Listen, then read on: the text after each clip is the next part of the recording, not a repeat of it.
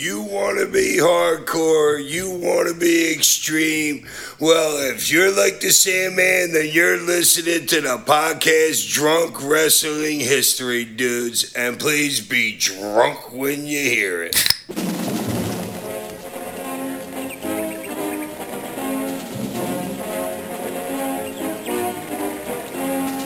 I kept Kleenex in business in the late 90s.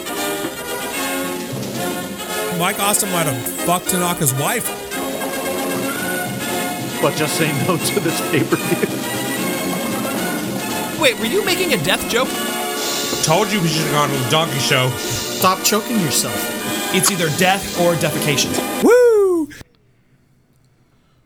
What's up, Drunk Marks and Drunk Marquettes? Welcome to Drunk Wrestling History. I'm Adam, your designated host, and, of course, what makes the show go round are our legendary Drunk Wrestling Historians. This is Eddie. Step off. I'm doing the hump. And this is Scott, educating the masses one drink at a time. All right, we got a pay-per-view episode to go over with you today, so hopefully you are in the right mindset. Good place to grab yourself a beverage and listen to this one. Unless you're operating a vehicle, then don't do that shit with a beverage in hand. Make sure coffee or water or apple juice. Or like a light beer, anyway. Oh, Jesus Christ. Don't want to encourage them. You mean like PBR? That's a good choice. Yeah, like PBR. That's a good road beer. Yeah. Oh, God. I once drank, you know what I drank in a car one time? Urine? No, but it was a bodily fluid. Oh, semen. I drank in a car one time, and I believe someone listening to this will be responsible for said bodily fluid. I drank breast milk mixed with a pina colada buzzball. Oh, Jesus. Did you lose a bet or something? No, Is that why you had to drink this concoction? No, I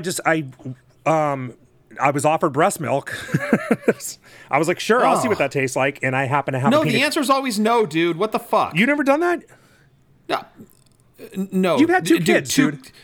Yeah, 2 kids, and never have I once been like, hey, hook me up, give me some of that milk. I didn't ask for it. Never. I didn't ask for it. It was just offered to me, and I was like, sure, why not? From the tap? I mean, well, I believe the tap was tapped in the car. Oh. Put it that way. I mean, So it was like, it was very fresh. I think it was still warm. Okay. All right. Okay.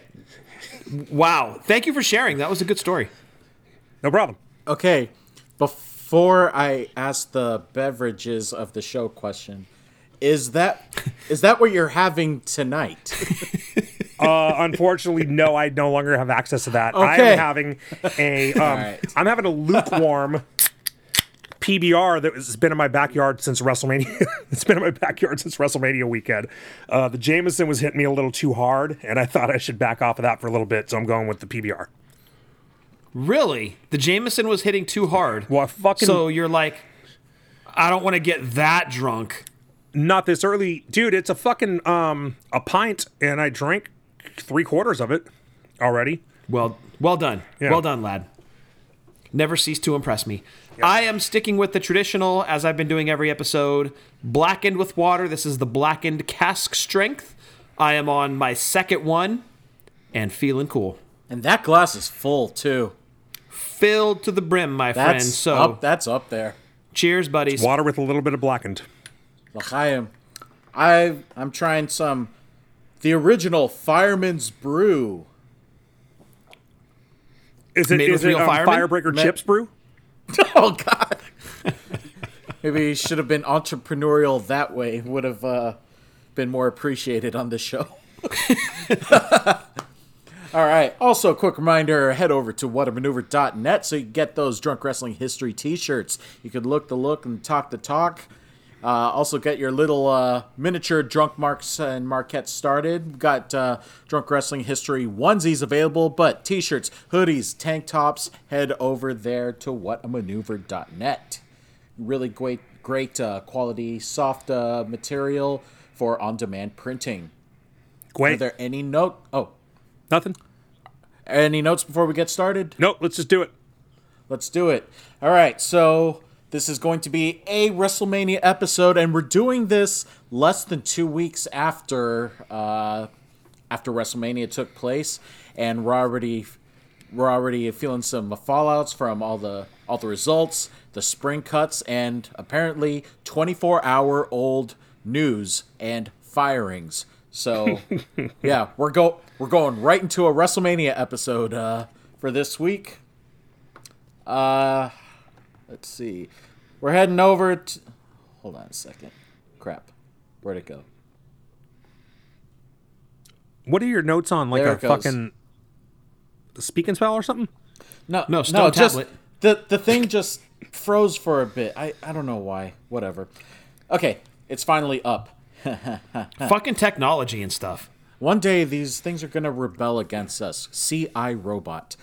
We're taking this to Boston in the year of our Lord 1998, and this is going to be the big one with Tyson in it. So spoilers for things to come, but they talk about it a lot. But this is the season 14 premiere of WrestleMania Episode 1, as indicated on Peacock.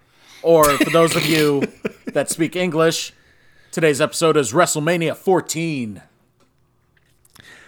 This was we just kind of got into an Attitude Era Frenzy. frenzy. That's the word I was looking for. Yes. Thank you, Adam. Perfect. Because we just did SummerSlam '98, and earlier, like end of last year, beginning of this year, I was watching a lot of Attitude. I was watching that bit between WrestleMania 14 and SummerSlam '98.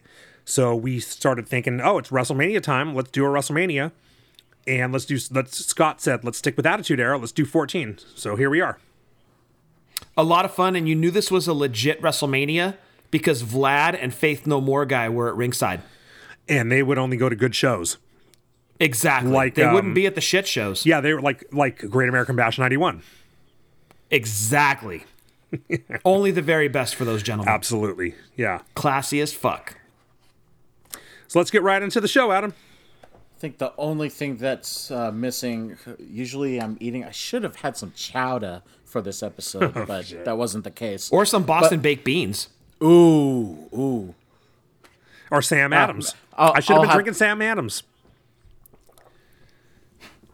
Missed opportunity. Damn it, Oh, well. damn it. Well, All these good ideas after. we'll make up for it in future episodes. Well, I plan like a drunk. We're so embarrassed. This is a drunk podcast. Let's get the show started with opening match with... Let's start with some holy shit madness going on. It's a tag team battle royal for number one contendership for tag titles. Not even a tag title match that would be happening at 14, but still 15 teams, or 15, right? Yeah. It's 15 it teams. seemed like it. 15 team over the top rope battle royal to start off the show. I mean, they got everybody already outside the ring, but the big pop comes out when LOD shows up. Yeah. You ever look at a gimmick and be like, yeah, this gimmick's fucked? That would be LOD 2000. with the stupid helmets? Unbelievable. Dude, we grew up watching the Road Warriors, right? You did. No, I did too. You did when they rolled into the WWF in the early 90s, And I mean, right? I was obviously aware of them before that. I mean, you know, when they came Sure. in as LOD, I was like, that's the Road Warriors. Why are they called LOD? Right. But they weren't called LOD 2000 yet on this show. They were just called LOD, but it was the LOD 2000 version. I don't know when they changed the name. But goddamn, way to ruin a fucking team. Unreal. Widely considered by many, myself included, to be the greatest tag team of all time. And when they came marching out, I was like, this is some early to mid 90s WWF bullshit going on right here. They have Animal in shorts or trunks, whatever. They still had the shoulder pads on, but then they put these ridiculous fucking helmets on them. And Those in are hockey addition- helmets. Yeah. Yeah, they were. They were Hockey like helmets and their helmets. pads have texture. Yeah. Yes, And and they- later on, baseball catcher helmets. And they were sprayed with, they were like airbrushed, like the way someone would get their pants airbrushed 5 years before this. Right, like at Great America. You get like an airbrush T-shirt to match your girlfriend's. Right, they're at the mall. They look would like be they like- went to the mall. They look like they went to the mall and hit up the sports store first, and then hit up the airbrush place on the way out. Exactly. Or exactly. they just got off of the Demon or in Vertigo and said, let's do this right around the corner. Bay Area references. Sorry, go ahead. Yes, love it. Now, keep in mind, hockey players back in the day, the goalies, would airbrush their helmets. Right. Now they decided that this was a great idea for LOD, so they put these ridiculous helmets on them, put them in this ridiculous, especially Animal, this ridiculous outfit. They had them in shorts and like these Asics wrestling shoes. Disgusting. Awful. As soon as they came out with Sunny, I'm like, this is going to fail. This is not going to end well. This is bullshit. Of course, they got the big Road Warrior pop. And it was one of those things, as soon as they walked out, you knew it was not a good thing, was not going to end well for the Road Warriors / Legion of Doom. Yeah, and I don't want to sound sexist, but the only good thing about this gimmick was Sunny's outfit. Oh, I was going to say her tits, so you're way nicer than I. Yeah. Pig. Oh, sorry. I said that out loud, didn't I? You did. Stupid blackened whiskey. So yeah, they were the big reveal because they'd been gone for a minute before this, right? Yeah, they had been gone for a while. Like, I guess the last time they were on television, because JR referenced it, is I guess they had come to blows on TV, so everybody's figured, oh, the Road Warriors are done. Now they're going to break them up. They're going to go on singles That's runs. right. And then they show up with Sunny at this show with a whole new gimmick, and Guy, but it was so predictable the way that they did it. They basically let off the show. Here's Legion of Doom with Sunny, and all of the other tag teams that were in the match are already either in the ring or outside the ring. You knew how this was going to go down. Right. Yeah, and so to get into the other teams, it's crazy that they had 15 teams at the time. I don't know if they've ever had 15 teams at one time. 30 tag team guys. That's insane. So I'm looking at the roster here, and I'm like, Rock and Roll Express, they look like they came to watch their kids be in the match, and someone ended up putting them in it. They still look the same today. Did you guys bring your gear? Dude, we're 24 years after this shit, and fucking they still look exactly the same. Right, but they look 60 when they were 40. Exactly. You know what I mean? Yes. They did the 80s right. They really did. That's true. They're well pickled at this point. They've never changed since like early 90s. Yeah. Oh, you're right. They did everything right. That's what I should have done. I should have turned 60 now. And when I'm at 60, people will be like, you look pretty good, man. You haven't aged in 20 years. They say rock and roll never dies. Rock and Roll Express are a living example of that. Yeah, you're absolutely right about that. Scott Taylor was in the match.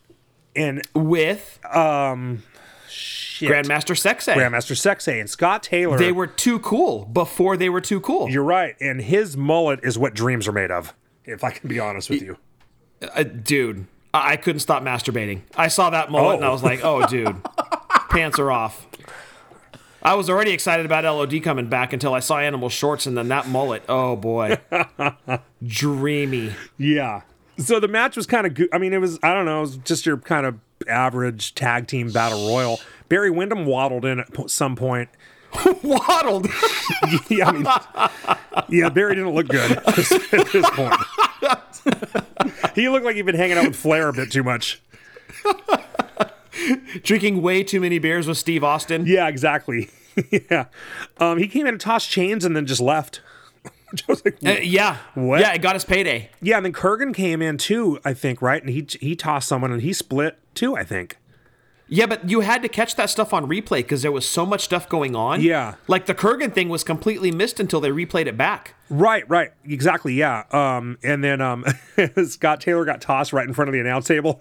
Jerry Lawler yelled that he's an idiot, which was pretty funny. Yeah, he's like, that son of a bitch cost my son this match. Yeah, exactly. I love that whole thing back then when it was like they were denying that Brian Christopher was his kid. Brian Christopher. Because he was doing the same shit at the pay-per-view before this. I think it was No Way Out. They were kind of dancing around the fact that it was his son without saying it was his son. And he looked he looked exactly like Lawler.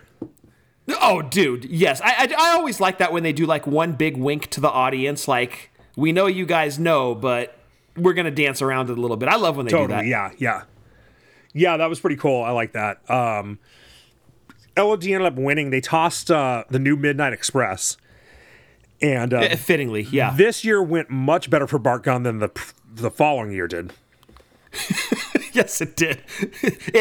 Both results were a loss, Yeah. but he wasn't eating canvas so much in this one. Right. He wasn't beat half to death. Yeah, he didn't have to ask if Butterbean was okay when he woke up. Right. Nobody asked him if he knew what day it was. Right, exactly. Yeah. He got fucked up at the next one, dude. Yeah. So that was it. They won. And then after it went to a commercial because I don't have Peacock. I have Peacock Premium, but not Peacock Plus or whatever. And I was like, fuck, man, I gotta upgrade my Peacock account so I have no commercials. Yeah, I was going to write down which commercials I was watching, but they don't sponsor the show. So I was like, fuck them. Fuck them. They don't get a free plug. Yeah, exactly. Even if they did sponsor the show, I wouldn't give them a plug unless they were beer. Right. Right, or breast milk. Or breast milk. Or buzzballs. Yeah, fuck Man Groomer. Right.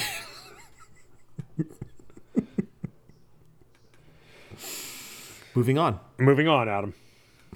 We got our shoot. Our next match is for the light heavyweight championship. Brace yourself for more Brian Christopher references, but it is Aguila, who's already in the ring, taking on Taka Michinoku, champion entering. I didn't know job matches like this took place in WrestleMania. They do if they're the second match. They go on to the second Jericho's match. That point. makes sense. And this is exactly what Jericho was talking about, being the number 2 match. Nobody gave a fuck about Taka and Aguila, but Taka and Aguila were so good that they actually got the crowd involved in it. Yes, they did. Way more so than that tag team match. I mean, the tag team match was great because everybody was cheering LOD, but it was very lackluster. But this it was just a match- shit show. It Yeah, that really was was. just your opportunity. Let's cheer for a team that we know is in there. This one, they're flying. They're going for it. Yeah, they had to earn every cheer they got, and damn, did they ever, dude. Talk about high. Like, I'm sure Cornette would have shit all over this match if he had a podcast in 1998, because he doesn't like the flippity-dippity shit. But, dude, these guys fucking tore it up. You know what? I actually wonder if he would hate it because I thought... So, one of the things I thought about this match was it was kind of like a Lucha Libre match, right? Like, you couldn't turn this match on... If you just turned this match on, you wouldn't know who was the babyface and the heel, right? Yes, Nobody was exactly. working one way or the other. It was very Lucha in that way. Right. Like, it was just spot. But what I liked about it a lot was they gave the match time to breathe. Like, they wouldn't do... It would be a spot after a spot after a spot, but there'd be space in between. Like, guys would sell the moves and shit. Like, it was... I know Taka's not a Lucha guy. Aguila was, though. It was Lucha, but it never went full-on Lucha. So what you're saying is the Young Bucks should watch this match and take notes. Yeah, the Young Bucks could learn a lot from this fucking match. Yeah, exactly. I loved it because there were a lot of close falls. Yeah. Like, you figured going in, okay, Taka's the clear favorite because who the fuck is Aguila? But, dude, he got in some fucking moves where you're like, oh shit, he's going to win this thing. Totally, yeah. It was a great, I mean, like, for second match, like, that's the dreaded Jericho match is number 2 on the card. But they fucking tore it up, dude. You know what? It would be interesting. We should try to remember going forward. I know we drink a lot, so we might not remember. Try to remember going forward if we ever see a better second match than this when we do pay-per-view reviews. Okay. Right? Like, I think that I've would be already kind forgotten. What? Yeah. Aguila hit the softest. Did you catch when he hit that chop? And it was like the softest, weakest chop you've ever seen. And It was like when Lance Storm hit RVD with that super soft chair shot that the crowd shit all over. Right. Yeah. It was the Lance Storm chair shot version of a chop. But he followed it up with a good one. And I was like, oh, he knew how bad that was. Yeah. Yeah. He was like, this looked like shit. I got to fix it. Yeah, right, exactly. Taka hit that drop kick out of a splash. Right, Yes. Aguila's going for a splash and Taka hit him. That's one of the craziest moves to me to this day that you can't fake it. You know, like that. Yep. There's not a way. I don't think there's a way to do that move without it just being legit. It's a real move. Yeah. Yeah. It's going to hurt. And that's that. Yeah, and right out of that, he hit a Michinoku driver. It was a great finish. Big fucking spot with that drop kick right into his finisher. Awesome match. I loved it. Yeah. Good showcase for their light heavyweight champion. I thought it was fantastic. Yeah. Yeah, I love Taka, dude. Oh, Taka was great. Yeah. I don't. Just for the longest time, I've only known Taka for Kai and Tai. Yeah, choppy your pee-pee. the comedic side. But when we did Canadian Stampede last year, I was like, damn, there's a reason this guy showed up. He could go. He could hella go. And this match really continued that impression. Absolutely loved it. After this, we have a looks like a pre-recorded or it's an interview segment with Jennifer Flowers. I've never heard of her before. I was going to ask you if you knew who she was because you're young enough that you might not know who she was. I mean, in theory, I should have looked it up, but I didn't. She's with The Rock, but yeah. So Jennifer Flowers is one of the chicks that Bill Clinton banged, right? Oh, Yeah, exactly. Yeah, so she was big in the news at the time because of that. Like, she was like, oh yeah, Bill Clinton like totally hit this. And of course he's like, nah, dude, I didn't do that shit. But Right, but then under oath admitted that he really did. did he admit that? No, he didn't admit that under oath with Jennifer Flowers, did he? That was only with Monica Lewinsky, wasn't it? I thought he admitted to a relationship with her. Oh, maybe. I don't remember. It might have only been anal, but he admitted to a relationship with her. Well, that is Like, anal don't count, dude. no, anal doesn't count, dude. It's like No. yeah, same. It's like how they say like, if it ain't eating, it ain't cheating. Same thing. I'm sure there's a phrase for anal somewhere that I can't remember. Right. Right. If it, Oral and anal don't count. I think that's on a bumper sticker somewhere. yeah, I think the phrase is, if it's in the butt, it didn't happen. I think Edgar Allan Poe said that. Everything doesn't have to rhyme. I'll use the word that don't mean nothing, like Luke did. Very good. Very good. getting back to The Rock with his wit. Thank you, Adam. Asking if he were not a leader of all things, asking political questions to The Rock. So this goddamn segment starts, and I was like, this dude was in the main event the next year. And this is what he was doing this year. So, like, you look at The Rock's trajectory. 13, What he wrestled. progression? At 13, was 13 where he wrestled the Sultan? Yes, that would be correct. So he worked the Sultan one year. He worked Jennifer Flowers the next year. And then he was in the main event the following year. Now, he did have a match this year, but, like, this was the big... I forgot he had a match, actually, to tell you the truth. I remember this segment. Wait a second. Going back and watching 14, I'm sure it's been a long time for you. Yeah. You remembered that he had the segment with Jennifer Flowers, but you did not remember his match later on in the card? Absolutely, yeah. Wow. Really? Yeah. I mean, Grant, it was a hell of a segment, dude. I mean, it was dick jokes and I might run for president one day. Like, it was chock full of good stuff. That was the whole point of the whole thing, was to make dick jokes. It was like, dude, one of her questions literally, this is her verbatim, her question, what about the judicial system? That's not even a question. That doesn't even make sense. And he responded with a dick joke. It was great. It was great. Of course I remember. Yeah, I remember dick jokes more than his match with Shamrock. But I'm more Look, if that guy can come up with dick jokes as quickly as he does, Yeah. he might make a suitable replacement for one of us if we were to ever leave this show. That's true. Yeah, you think we could get him? Or you think Adam can get him? Maybe.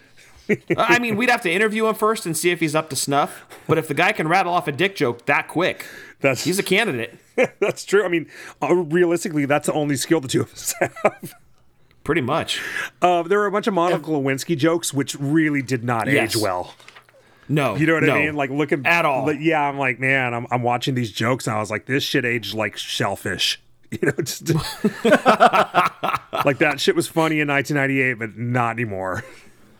Yeah, well, let's also take into account the interviewer here, Jennifer Flowers. Right. That's Jennifer with a G. Oh, it is. Yeah, that's true. Yeah, she doesn't even know how to spell her own name. Exactly. Get the fuck out of here. You're disqualified. Let The Rock make his dick and his president jokes and move on. Yep. All right, next match. Moving on, it is for the European title. Triple H is the champion entering with China, taking on Owen Hart. Stipulation is that China must be handcuffed to Commissioner Slaughter during the match. Money says Slaughter had a boner the whole time he was handcuffed to China. Guaranteed he's sporting wood the entire time. Because of the handcuffs? He was at full salute, dude. Because of the handcuffs or because of Owen? Because, I mean, you ever Triple seen H's nose and the handcuffs. Yeah. You ever seen Triple H's ass? You ever seen Tim White's ass? Now we're talking. Oh, so Triple H comes out with that shit DX band playing him to the ring. Did you notice it was only instrumental? And that's why it wasn't that bad. At least the fucking singer wasn't there. No, he was. He was literally up there dancing like an idiot, like doing the Humpty dance Oh, I for didn't even no notice reason that. at all while his band's playing. Yeah. Oh, I didn't even catch that. Even for that type of music, what the fuck kind of fashion is a sport coat with breakaways? What the hell? Who was wearing He that? didn't give any fucks at him. Who was wearing that? The singer? Yeah. The lead singer. Yeah. Oy vey. Yeah. They get to the ring and Triple H can't get his robe off. Oh, that I missed. Yeah, his robe was stuck, like he was fucking around with the buttons or something or whatever it was. He couldn't get it off. And then It wasn't because he was so incredibly muscular, he couldn't get it over his biceps? I guess so. Yeah, it was stuck to him. Wow. And then he Apter was ringside taking pictures. I forgot to mention that earlier. And like going back and watching all these old shows, I'm like, damn, Apter was everything. Back then when I was a kid, I didn't even know who he was, you know? But he was Oh, everything. really? You didn't? No, I mean, not no. In 1998, I didn't know who Apter was. I mean, I heard his name, but I didn't know. okay. I'd heard of him, but I didn't know what he looked like. Okay, so you didn't get Pro Wrestling Illustrated as a kid? I did, but I didn't look at who fucking took the pictures. Oh, gotcha. Okay. You know. Okay. But Triple H and China totally posed for him. I think while they were announcing Sarge, I think the announcer announced that China was going to be hooked up to him, and they had their back to the hard camera and they were posing for Apter. And I was like, damn, I wish I could find that issue of PWI. I'd like to see that picture. Oh, I didn't even catch that. Yeah, it was kind of cool. And just watching it, I was like, man, it was such a different show. There were photographers all over the place. There's a guy sitting at the timekeeper's table with headphones on and a backwards hat, which is exactly how I'm dressed actually right now. In honor of that guy. Yeah, there were uniformed security sitting ringside. And it was kind of like, it actually made it feel like more of a legit thing. Like it was much of a less polished presentation. Yeah. You know, it made it just seem like more real, kind of, in a way. It fit with the era, totally. It did, yeah. So Triple H jumps from the apron, Owen slams him right into the rail and wipes out the security guy. Did you catch that? No, I didn't see that. Because it was the old school barricade, the like bike rack style barricades. So they would move. So we slammed Triple H into it. There's a security guy on the back side of it, you know, with his back to the railing, looking at the crowd, and he fucking creamed his ass. Nice. Yeah, it was pretty cool. Oops. Yeah. So Owen goes in with an injured ankle. And Triple H is working Yes. it, and then Owen turns the match around, and he gets on top, and his ankle's fine suddenly. You know, sometimes you forget to sell. Yeah, It happens. Yeah, even when you're as good as Owen Hart. The crowd was And he on, got color on his nose, too. Yeah, he did. Yeah. The crowd was on fire for this match. Did you catch that? Yes, and here's the thing. So Owen's kind of in a tough spot, right? Because DX are almost... You're in that era where the bad guys are cool. So the crowd's going to cheer for the bad guys. So Triple H going in already has a fan base. When by a rule, as a heel, you should not have a fan base already. So Owen, to me, really had an uphill battle here. Yeah. As the quote-unquote face of the match, trying to win over the people that were cheering Triple H. I think what ultimately happened by you saying the crowd was so hot, the crowd was cheering Owen, the crowd was cheering Triple H.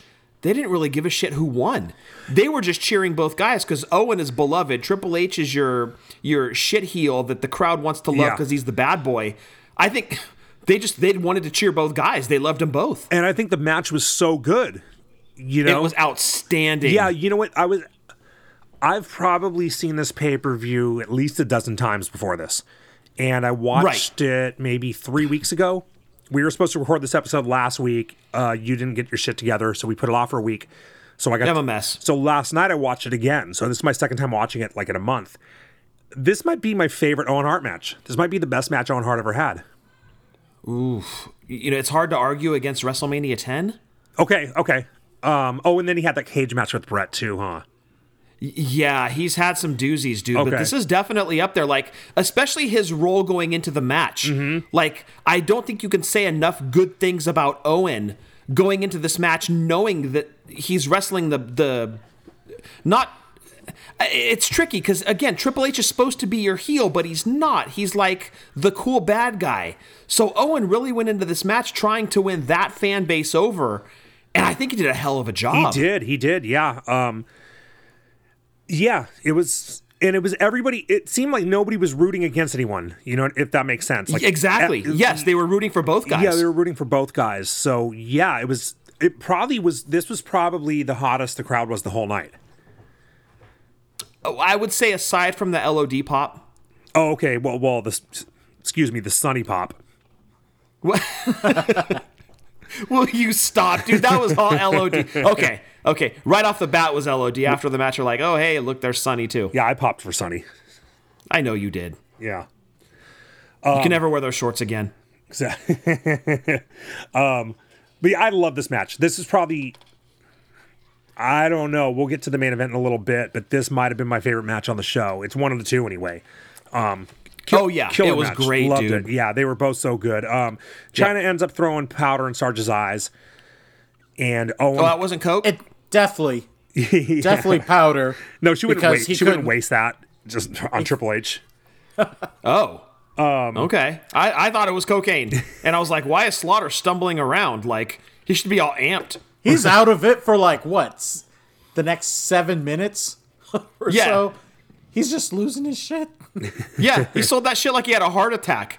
Well, Dude, it was just cocaine. Fuck. Well, it was a lot.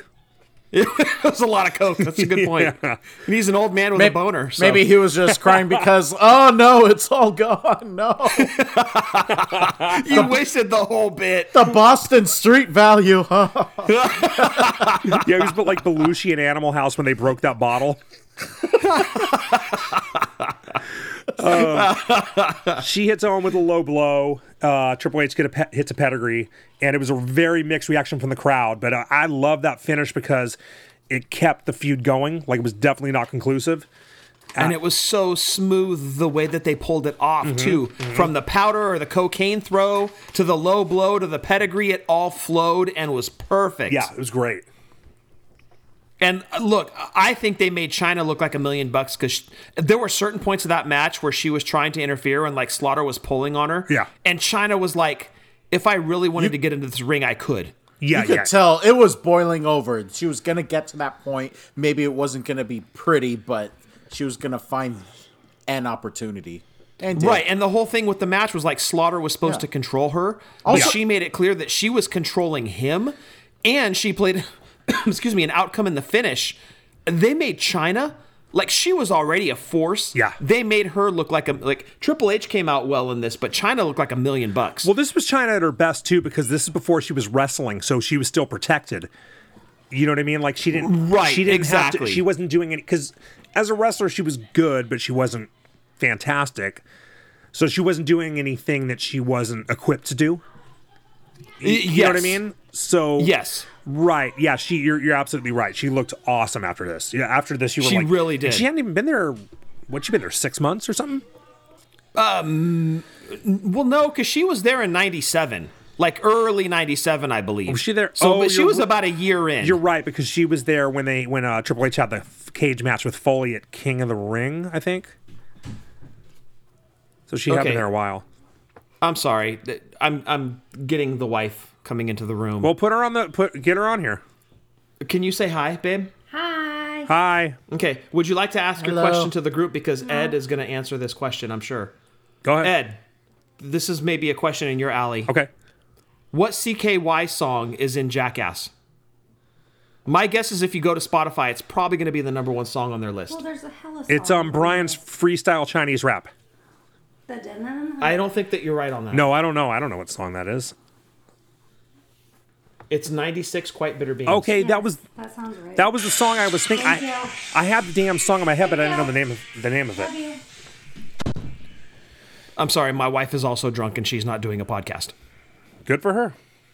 These are the things that happen. Yeah. So I've got a lot going on here. I'm just going to let you guys know. I apologize in advance for any further interruptions from my household. But between dogs, a kid's sleepover, and a drunk wife, this could be quite an entertaining set of recordings. Well, I got to say, I love that you're having a sleepover with your 11-year-old and you're both drunk. To be fair, the 11-year-old that is spending the night with Peyton, her mom is also here drinking. Adam, call CPS. I'm on it. Fine. I'll call Right to Censor and have this show shut the fuck down. All right, next match, Adam. Which I am looking forward to that episode when we get to it. Me too. Next match is Next mix. next month. We'll do Right to Censor next month. Love it. Sweet. We have a mixed tag match. Marvelous, Mark Marrow and Sable taking on the artist formerly known as Goldust and Luna Vachon. Did anybody else get a boner when they showed Goldust dressed as Sable? Better question, did anybody else finish 3 times like I did? Oh, fuck. Or I mean like Ed did? No? Let's not get So the lewd. storyline regarding this is that Sable is I thought it was hot. I mean, you saw me in the mermaid skirt, so you know it. No, I finished to that too. I wasn't even going to mention that. Oh, what are we doing? Oh, I'm sorry. You're trying to take the show seriously? So Mark Marrow is very jealous about all the attention that Sable's getting, despite him performing in the matches, and then Sable's trying to call him out on it. I wonder if that Goldust. was. Oh, sorry. Go ahead. No. I wonder if that was legit. I mean, I know, it was Dude, I'd had to be legit. I mean, I know it was I would bet money on it. right. Like, I know it was a story, but like, is there any possibility that Mark Marrow wasn't jealous of that? Right. Dude, it had to sting him a little bit at least because he came in first. And I think it was Vince that noticed Sable like, oh, hey, what's up with your wife? So the story I've heard is that he had a meeting with Vince and JR. He brought Sable with him because that was sort of, Vince was kind of like that kind of dude. Like, he would be like, he'd bring someone in or he'd interview someone and be like, oh, tell me about your family, that kind of thing. You know, he'd want to get to know the person. And he brought Sable, and I think I heard JR say it on his podcast when they left. So they signed him. When they left, JR said to Vince something like, hey, do you get the feeling we signed the wrong person? Oh, shit. Yeah, that kind of thing. So yeah, they brought him in and they ended up being like, hey, she's the fucking star of the couple. So I mean, I don't know. They've been divorced for like 20 years. I don't know if that has anything to do with it. But yeah, what are the odds that Mark Marrow wasn't legit jealous? I mean, I guess they were, you know, they were married at the time, so her income was his income. So that's a good thing. But like, he had to be a little pissed off about that. Oh, for sure, dude, because he was always the star, right? He came over from WCW, like they hired him based on his merit from WCW. Mm-hmm. Now, all of a sudden, a few years into that deal, his wife is getting all of the attention. And that had to chap his ass, dude. Yeah, and he was a legit athlete. He was a Golden Gloves boxer, you know, and all this shit. Like, he had credentials as an athlete for real. Right. Yeah. Right. Or look, maybe we're just being dicks. Like, maybe he's advanced enough to be like, you know, whatever, or forward thinking enough to be like, fuck it. You know, if she's making hella good money and she's more popular than I am, more power to her. I would hope that was the attitude he had. But granted, we're talking late 90s. Like you said, he's an athlete with credentials, but his wife getting a bigger pop and more attention than he is on the roster. Ugh, dude. Yeah. I don't know. I mean, I wouldn't give a fuck. Like, that money's coming in. That's great. But I don't know how he felt, but you've got to think that look, because WWE at the time was kind of bringing real life angles into their stuff. Right. Like Hawk's drinking problem, for example. Yeah. I'm wondering how much behind the scenes, like maybe somebody said something like, hey, Morrow's a little chapped ass that Sable's getting more attention than he is. Totally possible. Maybe they made a thing about it. Yeah, who knows? Yeah. Because some real life stuff really did get in front of the camera. Yeah. But the match was pretty cool. Goldust and Marrow start off. Goldust tags out after like 10 seconds. Did you notice Goldust had Wolfpack makeup on? I did, but I didn't think about it. You're right, he did. Yeah, black and red. Yeah. I thought it was hilarious. I'm like, dude. Well, that's what he wears now. Yeah, exactly. Yeah. Then Sable tags in. Luna won't tag in, so they're teasing Sable getting in the ring. Like, they're working this, you know what I mean? They're making you wait for it. Right. They're building the hot tag. Yeah. And I'm watching it, and I'm like, I'm just kind of annoyed by Sable, and I'm like, fuck, man. I'm annoyed with her even when she doesn't have a microphone in her hand. So finally, yeah, we hit that hot tab. Sable does a double leg and throws some punches, and her punches were. I'm watching them like she should train the Dark Order how to throw punches. They were pretty good, nice solid punches. She should train the Dark Order. Yeah.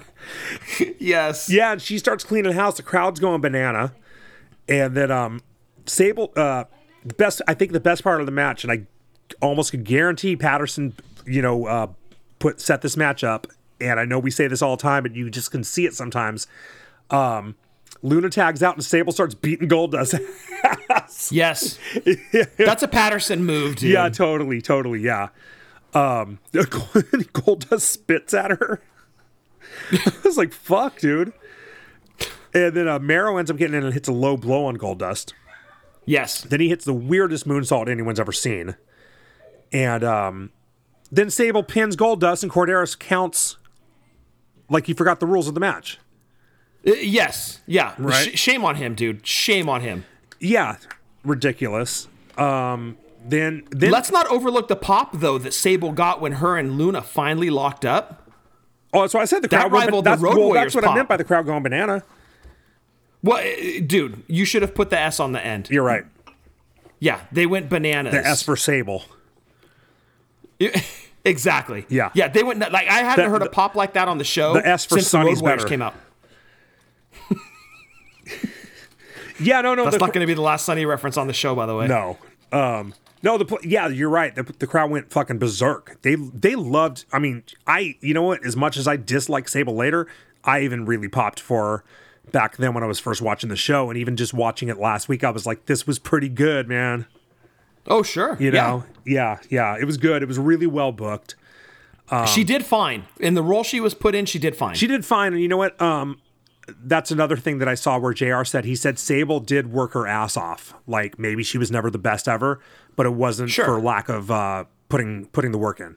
Definitely Yeah, my and you could impression, tell. she was the best performer in this match. She probably was. yes. By She, far. she worked harder than anybody else in the match for sure, and she was definitely the most over. She was like the number probably 4 star in the company at this point.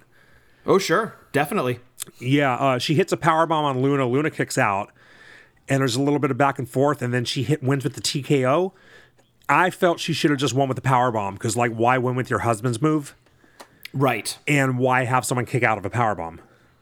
Yeah, the Sable Bomb. Like, that was her finishing move. It should have ended the match. Yeah. Damn, Totally agree with you. Didn't even think about that. That sucks, because, yeah, that could have really helped her in, like, a singles career. Just let her find her identity as a wrestler. Right, like Candice LeRae doesn't do Johnny Gargano's finisher, Right. So there was no reason for her to do a TKO. Totally agree. Yeah, But they win. Mero and Sable win. Yeah, that's all I got to say about that.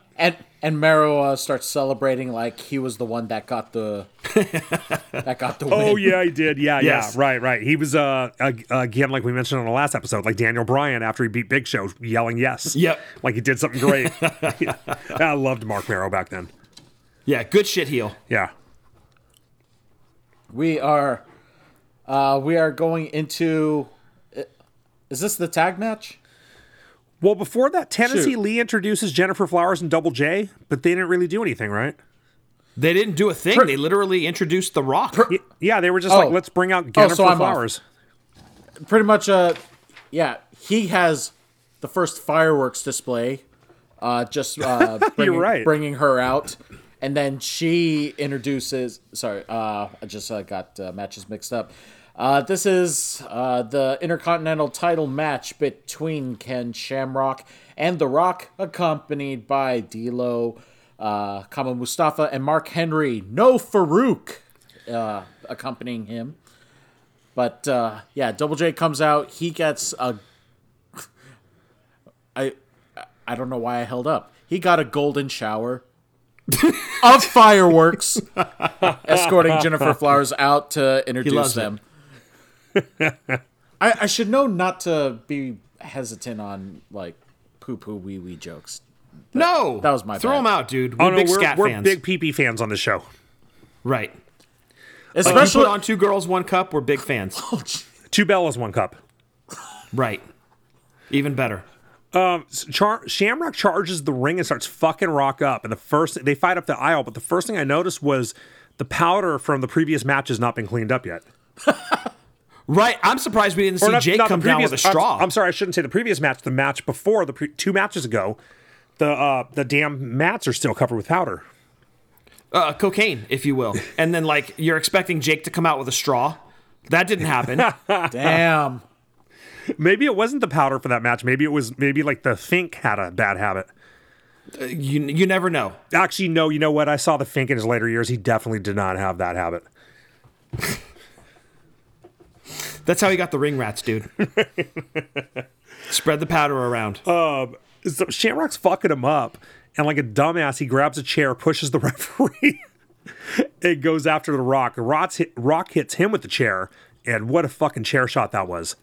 Jesus, you watch those chair shots now, and it blows your. We haven't seen him in so long. Like chair shots to the head, unprotected. Yeah, it's been so long, and you see him now, and you're like, oh fuck, no wonder they did away with that bullshit. Right, you're like, I can't believe they used to do that, and you're like, I'm glad they don't do that anymore. You know, when I was 20, I was 19 when the show was on.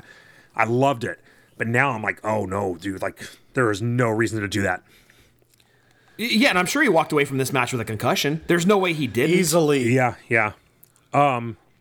But he hits Shamrock hits Rock with a power slam off the ropes, that Randy Orton spot. And the timing it takes to do that, like you could just so easily drop a guy right on his head. You know, it's just so crazy. Like for both guys, you know what I mean? The Rock's got to go into it with Shamrock. Every time I see that move, I'm impressed by it. Well, let me just say, like, I'm glad you brought that up because a lot of people talk about how good Angle is or was and how quickly he picked the game up. You mean Shamrock? Dude, no, you mean Angle? Kurt okay, Angle. Okay. I'm leading to Shamrock because not enough credit is given to Ken Shamrock. Yes, granted, he had an MMA background, but to walk into sports entertainment and pick it up as quickly as Shamrock did and be as good as that's like one of my first notes on this match is, God damn, Shamrock is good. He picked it up so quickly and was so fucking good, dude. I don't think enough credit is given to Shamrock. You know what? For as quickly as he picked this up and got that good, that quickly. This has come up before. Shamrock wrestled before he did MMA. Sports entertainment wrestling? Yes, yeah. He was a professional wrestler before he was an MMA guy. Really? Yeah, and I didn't know that. I think I heard him say that on Stone Cold's podcast. He wrestled somewhere in the South. Not for long, but for like a year or two or something. He did have a background in wrestling before he came to WWE. So he wasn't starting from scratch, but he was not like a 5 or 10 year vet or anything like that, you know? No, because I mean, how many years by this match? Like, yeah, he had been in there since what, 97? Right? Well, yeah, his first time. Well, he was the referee for Brett versus Stone Cold at 13. Correct. So he wasn't an active competitor yet. He was just a guest referee. So at this point now, it's 1 year in, and you figure he had 1 year, excuse me, previous to this in the South. Yeah. Okay, so 2 years, and he's already in this match with The Rock and looking like $1 million. Like, I've always kind of been one to not be a huge Shamrock fan, but going back and watching this match now, I'm like, fuck, he was amazing, dude. He didn't have a lot of time in the ring, and he was already this good. So I'm glad you brought up how good he was on that power slam. Yeah, he was a natural, and exactly that power slam really was. That power slam really illustrated it. And I know Absolutely. It's like, it seems like a basic move, but it's really not. It's a super, super dangerous move. Oh, totally. Like you could literally kill a guy with it, you know, so. Yeah, you can hurt yourself, hurt your opponent, but totally nailed it. Yeah. So right after that, he gets him in the ankle lock, taps The Rock out, and I was like, holy shit, that was like 4 minutes. Yeah, it was like a quick match. That was fast. Yeah, then he squashed The Rock. Yeah, then he beats up Kama and D'Lo. He fucking slams Mark Henry. Belly to bellies. Yeah. Yeah, then he slams Mark Henry, and he goes back to the ankle lock on The Rock. And here comes Farouk to save the day. And he gets down to the ring and he's like, nah, it leaves. He just leaves. Nah, fuck you, Rock. I'm good. Leaves The Rock to die. Right. If he dies, he dies. Yeah. But then here comes the big twist. Then the ref changes his decision, awards the victory back to The Rock. The dusty finish. Yes, the dusty finish. He squashes The Rock and then gets the decision overturned. Yeah, I loved this finish. It was so good because The Rock kept his belt. The Rock Yep. sets up a new feud with Farouk. Yep. Farouk turns babyface, and Shamrock came out looking A, great, B, like a fucking maniac that you need to be afraid of. He laid everybody out after this match. He was coughing blood, being taken out on a stretcher. Shamrock, like you're watching the boiling point get to him as the announcement is being made. He's like, as soon as the sentence is finished, he's gonna fucking explode. He does. Yeah. Goes after the Rock. Oh my god! And did in you the notice- band section area? Did you notice, Scott, who was pushing the stretcher? No, I didn't. Our favorite ladder collector, Tony Gurria. Really? Yeah, Tony Gurria, I've noticed. I think we should start doing a shot whenever there's a Tony Gurria sighting, because he shows up in the funniest situations. I didn't even see Yeah, him, 'cause he was dude. the guy- I was laughing because Shamrock attacked him off the stretcher. I didn't even notice Gurria in the mix. Right, he was pushing the stretcher, and it was like SummerSlam '98, where he was the guy bringing the ladders back stage. Like Tony Gurria was just sort of like the jerk of all trades. Like Yeah. whatever needs to be done, just if I can have Gurria go do it. Vince needs a hand job. Tony, get on it. Yeah, right. Yeah, go get Vince a steak. Wow, that's awesome. Yeah, it was pretty cool. All right. After that, I got everything back in the right order. We have I didn't know that this was a thing, but sure, why not? Throw it in. For the WWF Tag Titles, this is a dumpster match between the New Age Outlaws, the champions entering, taking on Cactus Jack, and wow, Terry Funk was really creative on this one. He is Chainsaw Charlie. Well, this was surprising to me because when they said Ooh, dumpster match, That bell means last call. You got any more points to make sure it's done on this episode.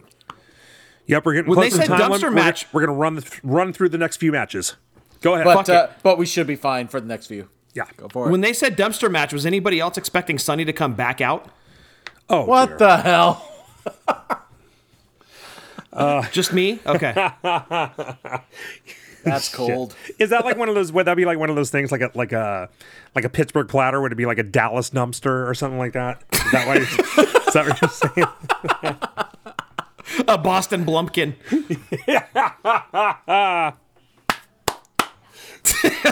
Well done.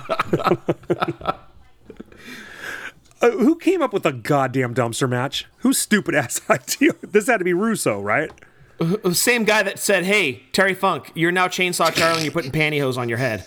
Yeah, he's like Fucking brilliant. Yeah, he's like Martin Short in Dirty Rotten Scoundrels with the fucking. Oh god, it was a fuck this match. Can I point out something that I did pop at? JR mentioned Jax, I was the gonna- toy company that Dude, used to make their figures. That's in my notes. Here's what it says. Nice. Did Scott mark out for the Jax reference when JR said Cactus was looking for more toys? Yes, and he also said Toys R Us. Oh, I didn't catch the Toys R Us. Yes, he said Jax and Toys R Us kind of all in the same breath, and that was my pop moment for this match. The best part of the match. It really was. It really was. It was really just kind of like, I felt like it was an unnecessary gimmick. Like there's no reason to have a ladder, or not a ladder, but a dumpster match. So Right. the way you win is by putting both guys into a dumpster and closing the lid. That's stupid. It's a dumb. Totally agree. It's a du- casket match. Yeah, But but more casket- industrial. Yeah, and a casket is like kind of scary. A dumpster's not. And it was, I don't know. I mean, it was just a brawling match, which is actually cool. Like that's cool to see Cactus and Terry in a brawling match. But like at one point, Cactus and Ass got up on a ladder for no reason. Like there wasn't a belt hanging above the ring; they're on a ladder, Yeah, there was no reason to climb that ladder. and they get pushed off it into the dumpster, which was actually pretty impressive. You could see there was, Because it also- cardboard, there was cardboard boxes in there. I'm sure it was a crash pad at the bottom, so it would have been a soft landing. But dude, it's a dumpster. It's small. You miss that fucking spot by 1 foot, and you're fucked. Right, or you land on top of the guy you're falling Or with. that, yeah. I mean, there was a lot of room for error right there. So Yeah, a lot of shit could have gone wrong. yeah, that could have been really bad. The dumpster tops are pushed inwards. Yeah, So So technically, you can't really use that dumpster to win anymore. We since could pull it's him broken. You could pull him back out. You, in theory, yeah, you Yeah. can. But seeing how it was Cactus Jack and Terry Funk, I don't know if that was going to be possible. Yeah. So they fight up the aisle. One thing I did like about this is when they got backstage, it took a long ass time for the camera to get to him, which made it feel like it wasn't planned. Like now, like Yeah. Kevin It Dunn. it felt real. Yeah. Kevin Dunn would have a camera right there waiting for him, and everything would have been shot perfectly, and it would have looked like a goddamn movie.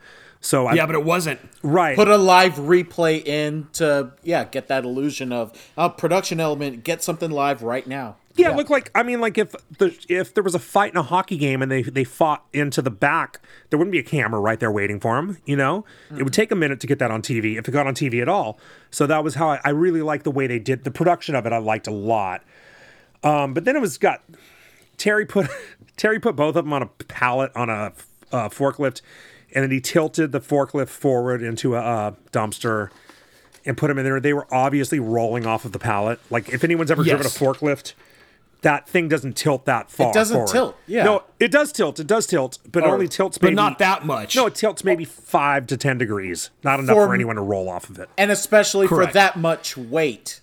Yes. Yeah. And it's Yeah, a- two 250-pound men aren't just going to go rolling off this thing. And it's a pallet, which is like a series of boards that are separated by a couple inches. It wasn't like a smooth surface that maybe a fucking basketball wouldn't have rolled off that.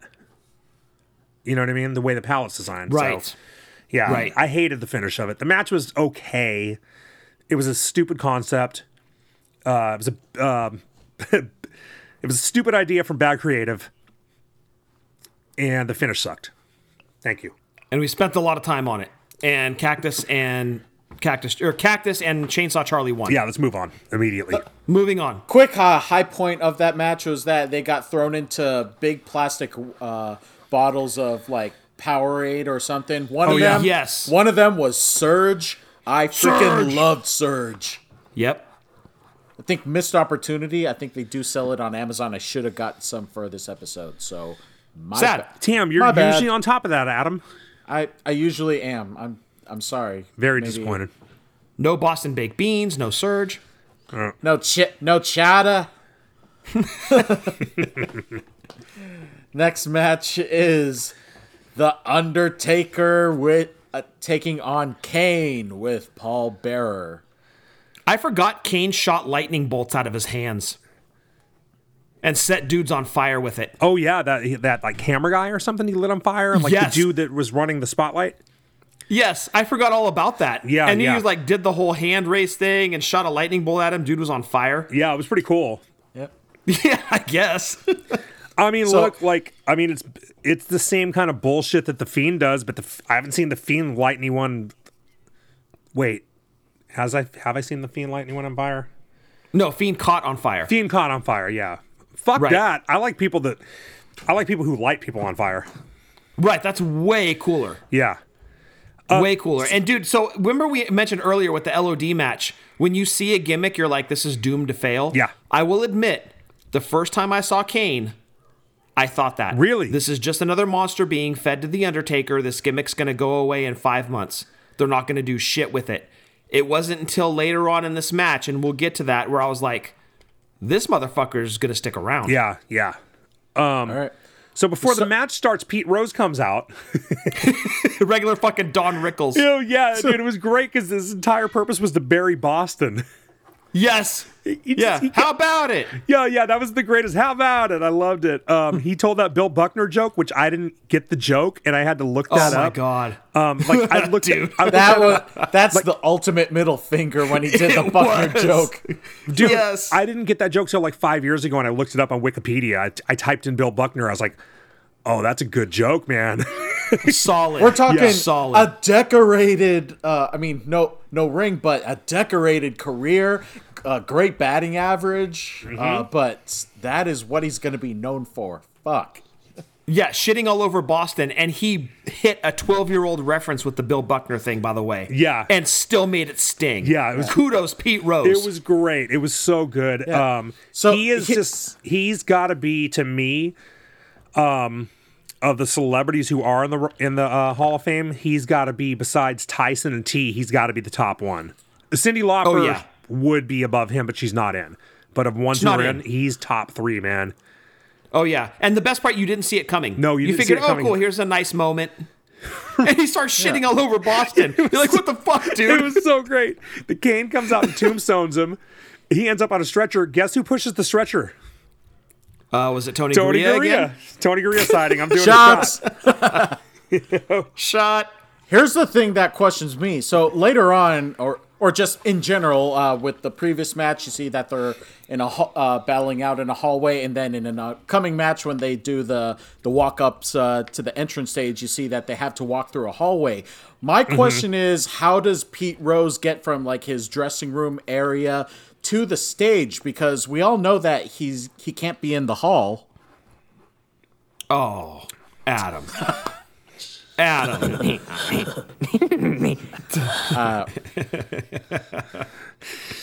Okay, so here's the funny part to Adam's joke. That was the only joke sound effect I have. I didn't have the rim shot sound effect anymore. No, Beavis and Butthead rim works. shot. Do you have the rim job sound effect? So to Adam's joke, it was funny because Howard Finkel introduced him as a surefire Hall of Famer. Right. Or a soon-to-be Hall of Famer. Yes. Dude, 23 years later, still hasn't happened. And he should be that. I mean, that's bullshit. Fuck baseball. He is Charlie agree. Hustle. I mean, dude, I fucking agree. Barry Bonds and Mark McGwire are going to be in the Hall of Fame, right? No, they're not. They're not? They're hope- not yet, or they aren't going to be? Unless they get in on like a write-in vote to where like the editors can write them in later. Well, can't we get fucking Pete Rose in on a fucking write-in vote? I'm a big Possibly. Giants fan. I hope Barry Bonds doesn't get in. So Pete Rose should go in, regardless of what he did. He's a Hall of Famer. Okay, well, dude. He needs to go in. Okay, Barry Bonds and McGwire are the 2 steroid guys I know. Everyone in the Hall of Fame is on steroids who played after fucking 1984. You know? Right, And they got yeah. in. Put fucking Pete Rose in the Hall of Fame. I totally agree. I couldn't agree more, dude. It was bad behavior, but his behavior wasn't affecting everybody. Exactly. I'll die on that hill. what Pete was Rose it? is a Hall of Famer. Rafael is Palmeiro in? He's probably he's more. not. Oh, okay. I don't know. All right. Anyways, Undertaker Kane. So Undertaker comes out Baseball. to O Fortuna, which is like the most dramatic song of all time, right? It's also the lead into Jackass #1. That's true, it is. Yeah, which is also Yes, it that's is. a very dramatic motion picture. So Shannon was giving us a extremely. prelude to that. So he's when got she the- came Thank in. you. Yes, she was. He's got the Awesome. druids that come out before him with the torches and everything. It's like the most. This is like really early on in the cool. This has to be like the first really cool. Well, I guess he did the thing where he came out the fucking vulture, but you know, whatever. But this is like the first really cool WrestleMania like dramatic entrance. I don't know. HBK on the zip line at 12 was pretty good. Oh, you're right. Okay. But this is like one of the coolest entrances ever at that point. And he walks down the aisle, and a guy right on camera next to him is holding a sign that says "Poop Dog 316." Motherfucker. Way to literally shit on the fucking entrance. It was fantastic. What an asshole. Yeah. So they get in there. Taker hits a crossbody, hits the ropes, hits a crossbody hella fast, like right away. Kane catches him like he's nothing. And right away, you're like, oh, dude, Kane is no joke.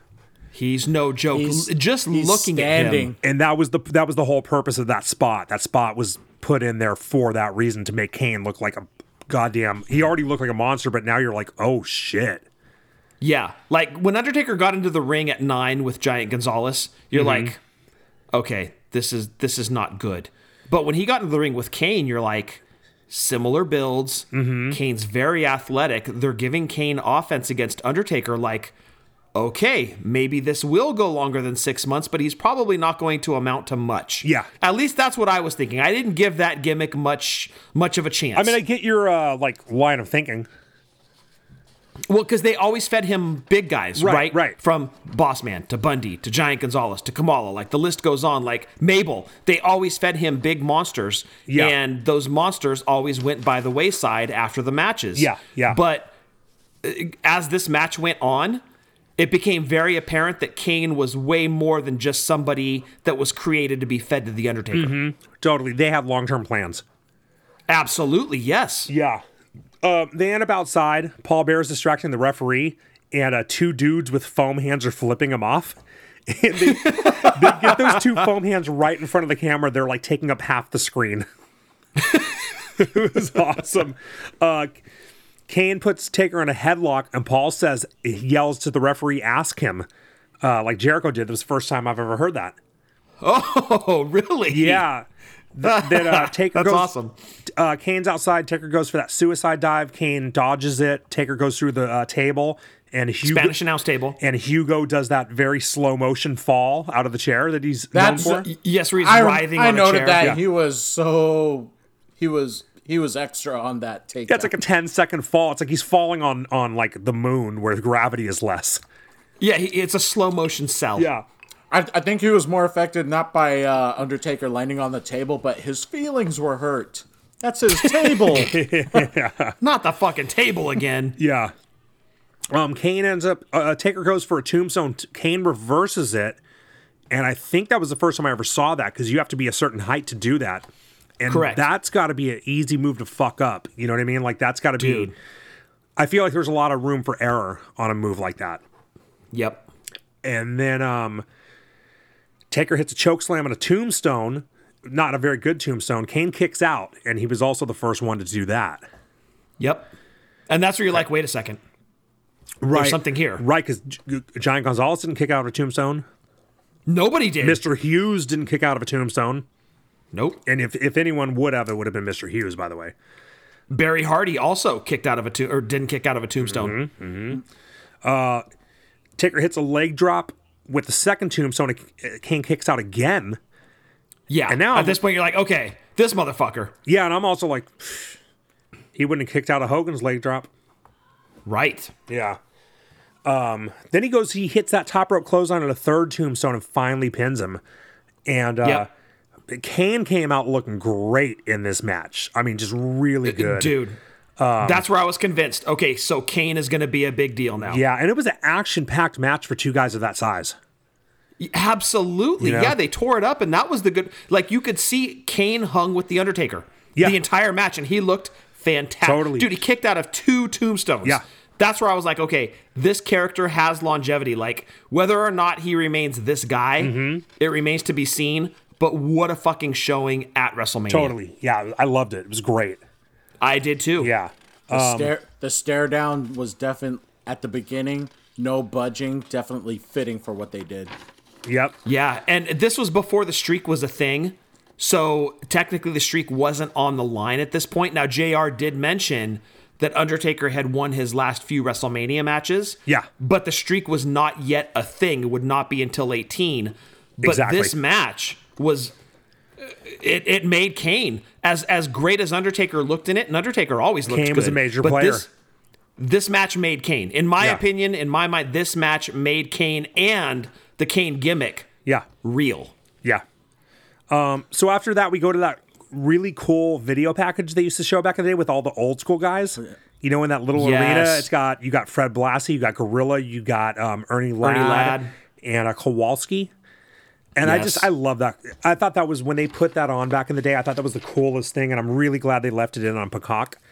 Yes, I loved it, dude. Like, it gets you right in the feels. It really did, yeah. And I was like, I Yeah. love Gorilla. You know, And then you see Gorilla, and that's the part where you're like, dude, get me the Kleenex. totally, yeah. And I have Gorilla on my desk right now, right in front of me. Nice. You know, yeah. And then after that, watching it on Peacock with the regular version, I get a commercial for women's yoga pants. Then I start thinking maybe I won't upgrade to the commercial-free version.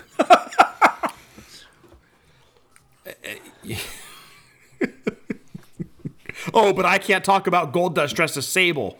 No. Fuck. Such a double standard. Yeah. All right. And then Before we move on, 2 quick things about that previous one. When they panned to the crowd, you could actually see Linda McMahon in the middle of a section. Totally. Yeah. Not in a front row or a suite. She's in the middle of a section. She's in the 100 level. You're right. I've seen this match probably a dozen times at least. I'd never noticed it till last night when I was drunk watching it. So sit me with the plebeians. It was Yeah. just really, it was interesting. Also, while the match was taking place, JR, We'll give you an update seriously on Pete Rose as soon as we find out his condition. They never found out or updated us. So Until the next So at the end WrestleMania. of the pay-per-view, you're left thinking he's dead. Right. But turns out, side effect, he turned into a giant chicken following year. He lost his mind. The main event of the night is for the WWF title. It is Stone Cold Steve Austin taking on Shawn Michaels, the champion, entering with Triple H and Chyna, our special enforcer, approximately a year after the famous bite, Iron Mike Tyson. So this was so good. The story going into it was so good with Stone Cold and Tyson in Fresno when they first saw each other in the ring and Yep. they got We were into there. it and all that money flew out of Tyson's pocket for some reason. You got to flash his hundreds. That's true. Yeah. Yeah, I mean, it was just so well booked. And this is why I mentioned this on the Montreal episode. Is this why they wanted Shawn to win from Brett, to beat Brett? Because they already had this match in mind, and Tyson was already locked in for the show. But Yeah. it was so great with the shit where what was it with Tyson? Like, you know, the story going into it was Tyson was on Shawn's side, and he's wearing a DX shirt and everything. Yeah, it was everyone against Austin. Yeah. Tyson comes out first. For some reason, Tony Gurria's out there. Shots. Just in case they need a stretcher. Shot of whiskey. Yeah, just in case. You never know what's going to happen. You better put Tony on standby. Right. And then I think it was that shit fucking DX band again, right? No. Yep. It was, yeah, they played him to the ring. they played this time with vocals. They played Shawn to the ring. They played the cage match music Yes, while they Stone did. Cold was walking out of the locker room, which Both was of them. kind of interesting. That was not cage match music. I was going to ask That's you. not cage. Well, It's No, Oh. that's title match music. No, it's cage match music now. But back then, Oh, back then it was title match music. okay, but now it's the cage match music, Yes, which correct. is great because the cage is the only gimmick with its own music. Exactly. Yeah, but back then, every time there was a title match, when they showed the challenger or the champion walk into the ring, Yeah. backstage, they had that music playing. Dun dun dun dun dun dun dun. Dun. I loved it. Yeah, it was great. Yeah. Yeah, it was like Flash Gordon. Patterson's out there, and I'm sure that's to help Tyson out, you know, give him cues. Sure. Shawn backstage says, "This is for you, Earl." And I was like, man, was that a shot at Brett? But then I remember It was. earlier. No, it wasn't, because Earl had just had like some kind of issue, like a medical issue. Earl was in the hospital. really? Yeah, he was in the hospital. And actually, the first time I watched it, because like I said, I watched this twice in the last month. The first time I didn't catch it, but earlier in the show, JR said something like, "We want to say hi to baby Earl, who's in the hospital," something. So that's what Oh. Shawn was talking about. But when I first watched it, I thought it was a kind of a Brett shot. Dude, to this day, I thought it was a Brett shot. No, it's not. He was sick. Something was wrong with Earl. Okay. So now the shit ass DX man is out there with the singer. You love him. Oh, The Chris yeah. Warren band. Yeah, right. Yeah. The bass player doesn't know how to play the song, I noticed, which is shocking because it's like the easiest song in the world to play. Like, back when the song came out, I learned how to play it on guitar in about a minute. Right. You learned Debbie Does Dallas Yes. and the DX theme. Yeah, this guy didn't bother. Doon doon doon doon doon doon. Yeah. Boom. Ba-da-da-da-da-da. That's way harder than the DX theme. Well, there's our outro song for this episode. So before the match starts, Shawn took a long look at the crowd, and I don't think I would have caught it at the time because he didn't know it was his last match. But he knew, you know, going into the match, he knew he was done. You just kind of... But we all knew he was hurt. We Like knew he was those hurt. of us that were following, yeah, we knew his back was fucked, dude. And I didn't know if he was going to be out for like 3 months, 6 months, 9 months, a year. Right. But it was one of those things you knew he was going in hurt. Yeah. And every time he took a bump, you would cringe. Like, especially you and I, like being huge Shawn Michaels fans Yeah. as we are, you watched him take those bumps, and every one of them, you just felt it in your soul. Like, oh, fuck, dude. Like, don't hurt yourself too bad in this thing. Exactly. Just get out of the match and try to walk away from it. Right, totally. Yeah. Yeah, so Shawn's like being a show off at the beginning. Like, he's just being a fucking dick. You know, just like that Shawn heel, you know, cocky fucking prick heel. And it's so Right. good. He's showing off to Stone Cold how much faster he is than him, mostly. Right. And Stone Cold catches him, grabs him by his pants, and we get the longest HBK ass shot of all time. Like he was sort of known for that. Like says it's a full moon in Boston tonight. Yeah, right. We should look that Wait, up. are you complaining? Don't complain. Yeah. We should look that up in the Farmer's Almanac and see if it was an actual full moon that night.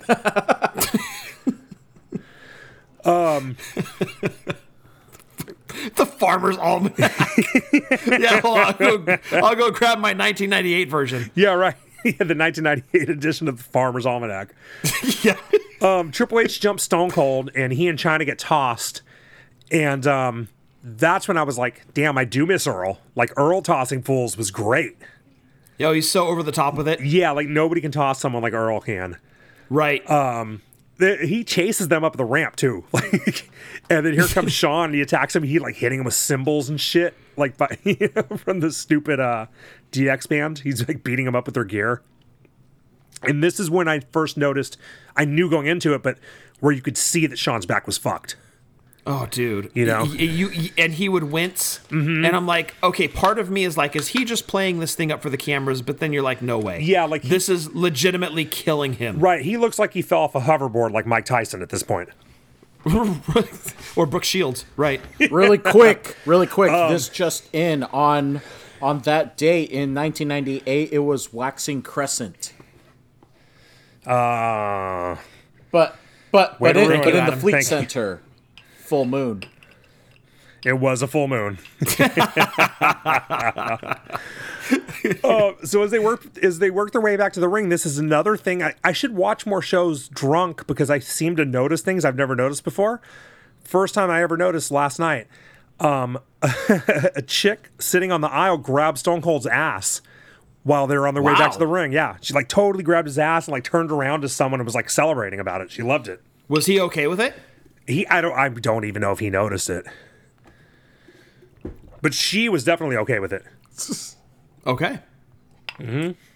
Hey, you pay for those tickets. Yeah. You get certain perks. So the crowd's chanting something, and the King says, I can't make out the chant because of that stupid Boston accent. What a dick. Yeah. So Sean's working over Austin's knee, and Tyson's taunting him. And Tyson tosses Stone Cold back into the ring, and he pulls his trunks all the way up his ass, dude. I almost saw his butthole. And I mean, it was so, I've never seen a wedgie like that in a wrestling match. And I was like, dude, he's lucky he actually didn't tear him. Like, can you imagine the WrestleMania main event and a dude's trunks get torn off? Oh my God. Like, it looked like that was like close to happening. Dude. Yeah. There would have been another full moon. How embarrassing. Would that be like the end of a guy's career? to get in the biggest match of the year and get his like cock and ball showing? Well, I remember AJ. He ripped his tights in a match, but that wasn't at a WrestleMania. It was like a secondary pay-per-view. Right. And that was close. Yeah, that'd be horrible. It was Yeah. close. I mean, that's... Like your Twig and Berries are hanging out in a WrestleMania main event? That's the end of your push. Man, I mean, the only thing worse would be to be like a shooting star headbutt. Yeah, right. To the mat. Right, exactly. Yeah. Then Sean gets a sleeper on Austin. He gets backed into the corner right into Kyoto. And Kyoto gets a stink face from Sean, and this is the first time I've ever seen a stink face. Oh. Yeah. And then Stone Cold does the corner stomp spot, and the crowd goes mild, and I was like, I think they wore themselves out during the stable match. Very possibly. Yeah. And they kind of move into the finish from there. It's I think Stone Cold blocks a super kick. Sean blocks a stunner. Stone Cold blocks another super kick. Hits a stunner. And Tyson jumps in because Kyoto's got the stink face. And it was a fast count because Tyson doesn't know how to count. He just heard instructions, the most minimal ones. You're going to count. Yeah. 1, 2, 3. Okay, fucking Tyson. Yeah. But just slap it 3 times. We're good. It was a really cool that finish, sounds though. more like the instruction that they gave him. I like that it was reverse because I don't think that might have been the first time we'd ever seen something like that. That's kind of not exactly common, but you see that, kind of regularly now. But that might have been the first match I'd ever seen that where you reverse a finisher, and go into one. So it was kind And of Shawn cool. Michaels didn't hit a super kick in that didn't. match, right? No, he didn't hit it because Stone Cold blocked it twice. Right, I don't know that he could, though. I don't know if he could actually throw a proper super kick yeah. based on how bad his back was. You know what? I didn't even think about that because I'd have to go back and watch, but I do believe those super kicks were more toward Austin's chest. Yes, they were more like half-hearted, like Yeah. he didn't have to go all the way to the chin. Right. I don't think his back would have allowed him to throw the super kick. That's actually So an interesting point. Yeah, I don't think that they could have gone with any other finish besides like, hey, just throw it at his chest. He's going to reverse it into a stunner, game over. Yeah. So Stone Cold wins. Vlad is not pleased. He loves HBK. Yeah, he loves HBK. Tyson gets in. He's got the Stone Cold shirt, and like suddenly I'm like, oh, he's a whore like Elizabeth, and is just going to leave with whoever won. Right. You know, because he was wearing a fucking DX shirt. He could have gone either way. He was hedging his bets. Right. He's a Pamela Anderson and a Jenny McCarthy all in one. Yeah. And he knocks HBK out. That's kind of the finish. HBK's knocked out, but he's making faces, which was kind of weird. Yeah. But Being a dick. I thought it was a really good send-off for HBK as a heel, though, you know? Because What a great match. Like, and you knew how hurt he was going into it. And to be able to put on that kind of a match. Like, Angle was injured at 19 also. Right. And that was another one where you're like, oh, man, just please walk out of this. Right. And Stone Cold was injured at 19 against The Rock. We didn't know it, but you knew Angle was hurt. You knew HBK was hurt. And goddamn, did they put on a hell of a performance. it was a great match, and I've heard Sean say he was never happy with that match. I love that match. I do too. I thought it was agree. great. I've probably seen it 100 times. Yeah, dude. you know what? It's not one of HBK's best matches, but it's one of Stone Cold's best matches. For sure. You know? It's not HBK's best WrestleMania match by far. That's probably the match with Angle. Yeah. Or you could argue Undertaker. But he should absolutely be proud of that considering his condition he was in. Dude, And especially, what a performance. And especially for having a reputation for being like a douchebag. Like, he came out and did business. He was totally professional the whole time. Yeah, because Undertaker was going to beat the shit out of him if he didn't. Oh, that's true. Yeah, because there was, what was the Taker, I think. He was taping his fists at Gorilla. In Gorilla, that's what it was. Yeah, I was going to say something with Gorilla. Yeah, he was taping his fist so Sean saw him. Like, he was doing it as Sean came through, so Sean knew to do business. Yep. That's what it was. You better lay down, Hickenbottom, or Yeah. I'm going to fuck you up. Yeah, exactly, yeah. So overall, we've gone way long on this pay-per-view, but whatever. We only got 2 more episodes to do tonight, and they're going to be quick. It was a really good show. It was actually better than I remembered. I sort of remembered this being at the beginning of the Attitude Era where they still had some shit like the Oddities and the Godwins and shit, but none of that was on the show. The Godwins were, but no oddities, thankfully. Well, the Godwins were, but I mean, they were in the Battle Royal. Right, it was a throwaway. Yeah, but none of the shitty stuff from the beginning of the Attitude Era was on there, and none of the shitty stuff from the middle of the Attitude Era was on there. So it was actually, like, overall, it was a great match. The only disappointing thing about it was actually there wasn't a lot to goof on for a podcast. I don't know. I think I got my licks in. Well, you did. I mean, we do our best. And I really do. The main event and H versus Owens were my favorite matches. The Sable match was way better than I remembered, especially after watching her SummerSlam match. Yes. And- Sable did fine, dude. Yeah, she she did. way good at this one. She did, and I loved Taka, and I loved Sonny's gear. And that's all I got to say about that show. that right. is how Boston entertained us back in 1998. That's our episode. Hope you all enjoyed it.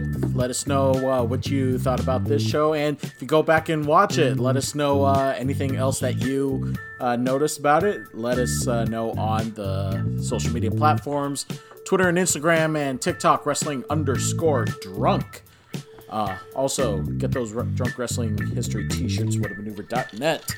That means with Eddie and with Scott, I'm Adam, just reminding you to please continue standard safety protocols. Enjoy your buzz, watch wrestling responsibly, drink like nobody's watching. We hope you have a great time, and we'll see you on the next episode of Drunk Wrestling History. Let's take it home. 1, 2, 3, Boston. See ya. Dive. Get some chat.